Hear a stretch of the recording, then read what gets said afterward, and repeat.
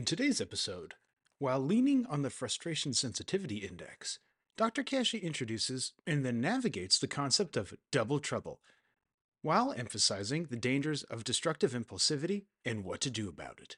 Roll the intro!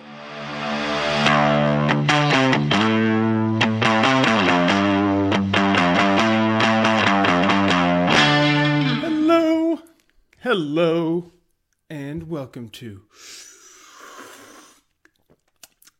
Coffee with Kashey. I'm your host, Dr. Trevor Kashey. Hopefully, the Frustration Sensitivity Index, FSI, even though it was the abridged true or false version that, although it could be better, was good enough, winky face, that it gave you an idea in real time about where you can focus, broadly speaking, your cognitive, behavioral, and philosophical efforts. Cognitive, behavioral, philosophical efforts, okay? Indeed, since a frustration is a discrete event, rather than a chronic, negative, whiny feeling, how people tend to categorize it, then you can reasonably substantiate common events that throw a wrench in, that is, obstruct, practically everyone's daily operations, good mood, plans to achieve, and sense of fairness. Okay, the four frustration domains. Okay, indeed, the frustration spillage discussed earlier tends to happen in this order. It often happens in many different orders, and many frustrations do overlap domains, but this is a great schematic to start out with. Practically everyone can identify some time in their life when this series of events occurs. Okay, throw some personal experience in here. 1, something gets in the way of what you want to do. Your computer locks up. Operational frustration. 2, you work yourself up into a bad mood. Because of it, you go into a homicidal rage against the machine. Emotional frustration. 3, you probably do something impulsive and dumb, sabotaging the plans you have for yourself. You punch the desk, spill your coffee on the computer, and it fizzles out. And you miss a deadline. Achievement frustration. Then, you curse the frustration gods because the universe hates you. And this is horrible and terrible and awful, and nothing ever works, and everything always fails. Everyone else is spoiled and lucky and selfish with their perfect computers, and I can't stand it. Fairness frustration. And that's all, folks. You've contracted the I can't stand it itis. Bear in mind, please, since frustrations are discrete events, it is okay to be frustrated by the same things other people are typically frustrated by, because it is literally an event that gets in the way between you and something you want, essentially. People, generally speaking, do similar things day to day. Operations, want to be in a good mood, emotions, have ways they like to be treated and rewarded for their efforts, a sense of fairness, and have things they want to accomplish, achievement, okay? For instance, if you commute to work, then a traffic jam is a frustrating event, and it's a frustrating event for literally any person that commutes to work. Why? It's something that obstructs an operational component of their life, to get to work. See how this is different from frustration as that whiny sort of, feeling that people tend to interpret frustration in that way? The issue is that the issue in the context of frustrating events is that when you encounter a frustration and use that as a permission to then frustrate yourself on top of it. Some literature describes this as being frustrated about a frustration, or faffing, as it were. This frustration typically a practical issue, frustration number 1, upgrades into a disturbance, likely an impulsive and destructive emotional disturbance, when you have what Dr. William Naus calls double trouble. Okay, this is when a person takes a frustrating event, like they encounter a frustrating event, possibly or probably, somewhat of a cosmic accident. In the context of they probably have close to zero influence over whether it happens, such as traffic and operational frustration. However, they use that as permission to frustrate themselves on purpose. So there's kind of like an accidental cosmic frustration, okay, that the person then uses, upgrades it, and then use it as permission to frustrate themselves on purpose. Typically in the emotional domain, okay? Where you curse the frustration gods and throw a fit because the universe decided to cause a fender bender on the only reasonable route to work. To that end, a person may get frustrated operationally, say stuck in traffic, and use it as permission to throw a temper tantrum obstructing their generally positive attitude. Emotional frustration, okay? This is how you become frustrated about a frustration, faffing around, or double trouble. It is quite dangerous. This double trouble, I postulate, is the bedrock of many compulsions, addictive behaviors, and destructive impulsivity, which some people may recognize as binge eating, binge drinking, tantrums, and other so-called self-control problems that are the result of bad willpower and other terms of the like. Okay? For instance, if you're trying to lose weight and the scale goes up, in achievement frustration, you can work yourself up into a bad mood because of it, emotional frustration, and you can use that as permission to eat on account of your bad mood, which then may cause the scale to go up again. Until this diet program you're on is obviously too hard and unsustainable in operational frustration, and it sucks and you can't stand it anymore because all those other skinny bitches can eat whatever they want. Fairness frustration. Okay? Interesting, right? Do you see how frustration tolerance might play a role into all of this? It's all terribly confusing and mucky. It can be. How about a nice, neat model? Dr. Kashey loves beautiful models. He'd stare at them all day if he could. Okay? Try this model on for size. This model has just enough coverage for all the important bits, but reveals just enough to keep things interesting. The best type of model. Okay? The SRO model, perhaps? The stimulus response outcome model? SRO, stimulus response outcome. Okay, possible emotional frustration imminent. Okay, from me. Although the SRO model obviously stands on the shoulders of giants, it is only my life's work summarized in 2 minutes. Okay.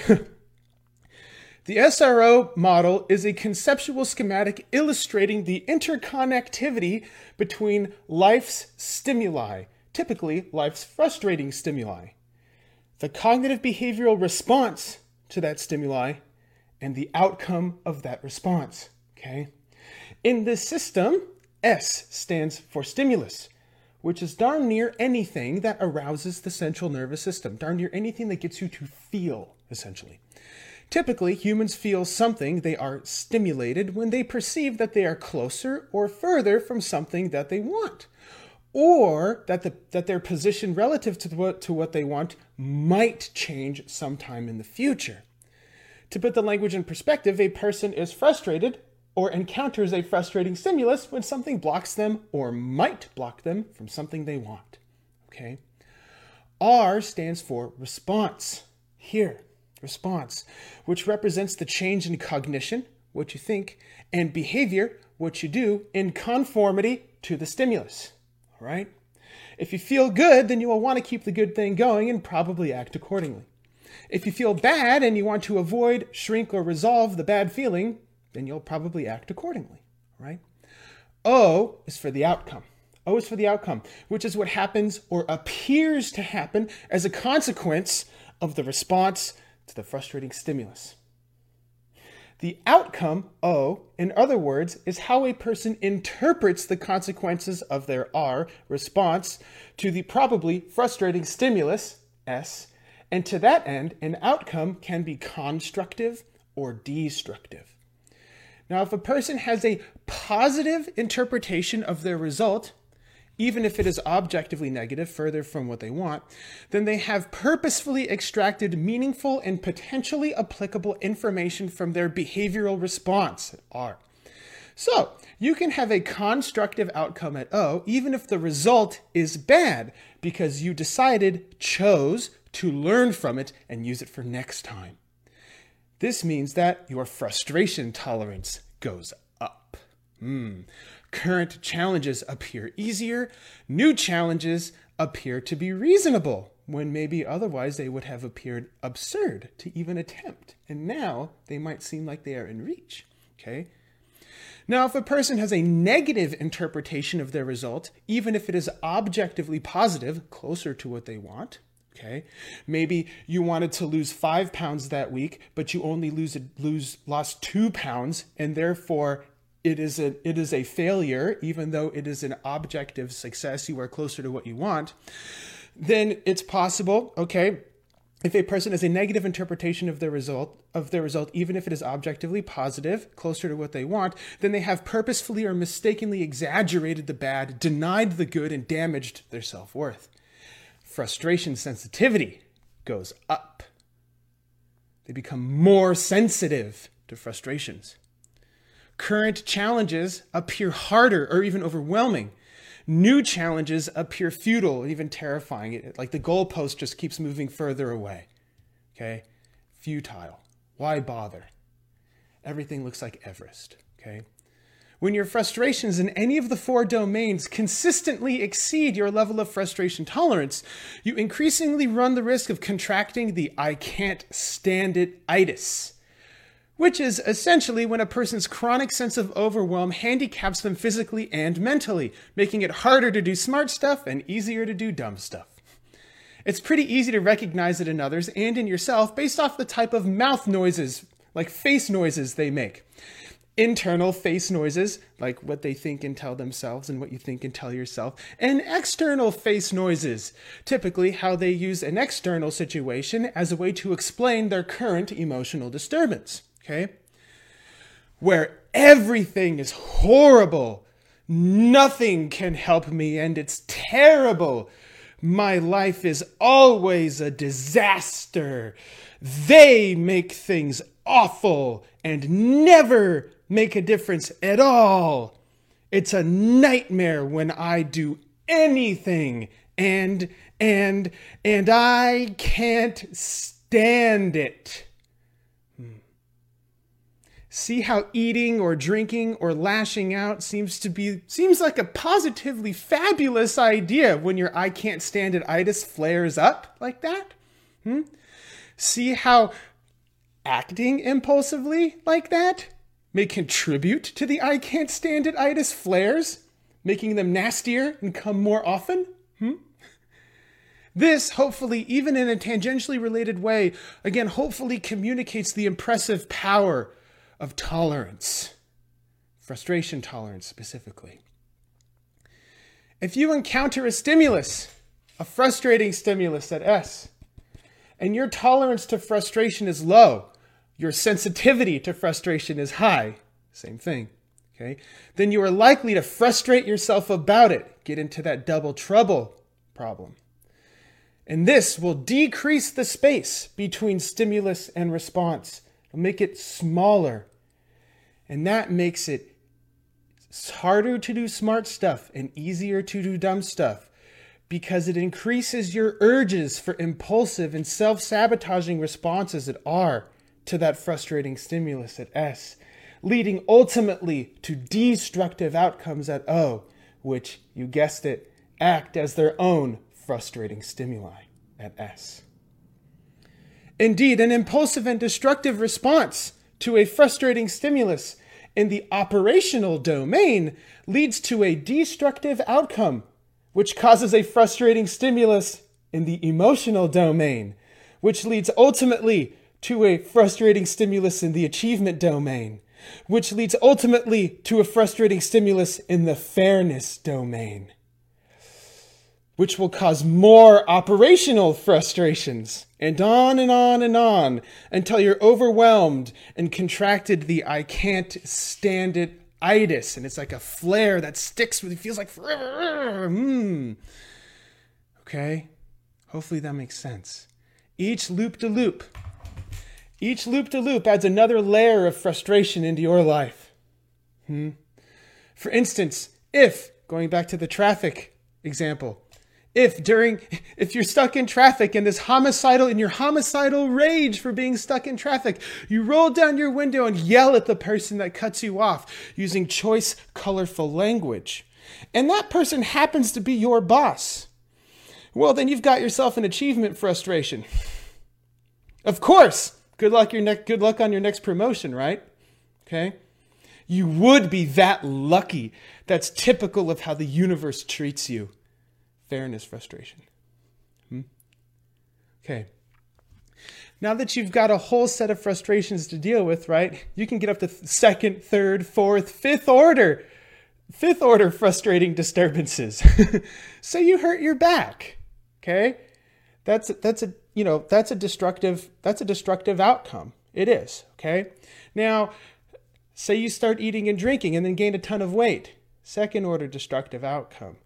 And then you're self-conscious and in chronic pain, which prompts you to start anxiety meds and pain meds. Third order destructive outcome.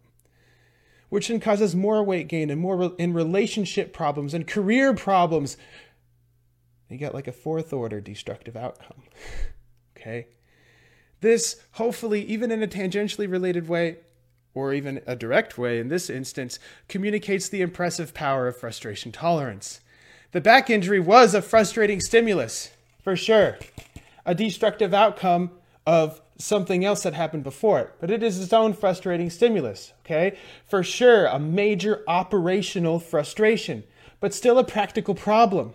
But still a practical problem with a rational and constructive response that could resolve it. However, by like calling Dr. Wegley at TKN, for instance, okay? But by this frustrating stimulus, S, exceeding the person's frustration tolerance, it quickly upgraded into an emotional disturbance, thereby granting this person permission to respond in a destructive and impulsive way, causing their destructive outcome at O, tons of weight gain, health problems, etc., which becomes its own frustrating stimulus at S. Okay? This destructive impulsivity in this case stemmed from being operationally and then emotionally frustrated, as if by cue. This is then bound to frustrate you in other domains, especially in the achievement domain, reaching goals, and fairness domains. Okay? Getting results you think you deserve, you get, and being treated the way you want to be treated by other people. And reaching those goals and what that means in the context of the environment you are in, how other people might be getting it, etc. Okay? Even if you work so hard. Indeed, since frustrations are arguably a universal concept in that there are events, okay, frustrating stimuli that get between people and what they want, then the variable outcomes, even with the same stimulus, are dictated by the response to those stimuli, yes? But what accounts for those variations in responses between people, which account for the variations in the outcomes, therefore, okay? Excellent question. It is Dr. Viktor Frankl, as he puts it, the space between stimulus and response. The space between stimulus and response, where you, as a human, have the insane gift of inserting logic and reason into that space, to think rationally and act deliberately in response to your frustrating stimulus, to give yourself a constructive outcome. Just as you have learned that if you expose 1,000 different people to the same so-called frustrating stimulus, then you will practically always get a wide array of responses. And this is because of that space between stimulus and response, a space that with strength of body, presence of mind, and establishing positive feedback loops, you can influence as you see fit. The greater your tolerance to frustration is, the wider you make the gap between stimulus and response, the greater the opportunity you afford yourself to inject rational thoughts and deliberate actions so you can respond to that frustrating stimuli in a way that increases your chances of a constructive outcome. That's all she wrote today. Thank you for learning. Stay rational. Until next time. Want to continue having coffee with Dr. Kashey? Head over to iTunes to subscribe, rate, and leave a review. It is very much appreciated. Thank you. And see you next week. Dr. Kashey is out.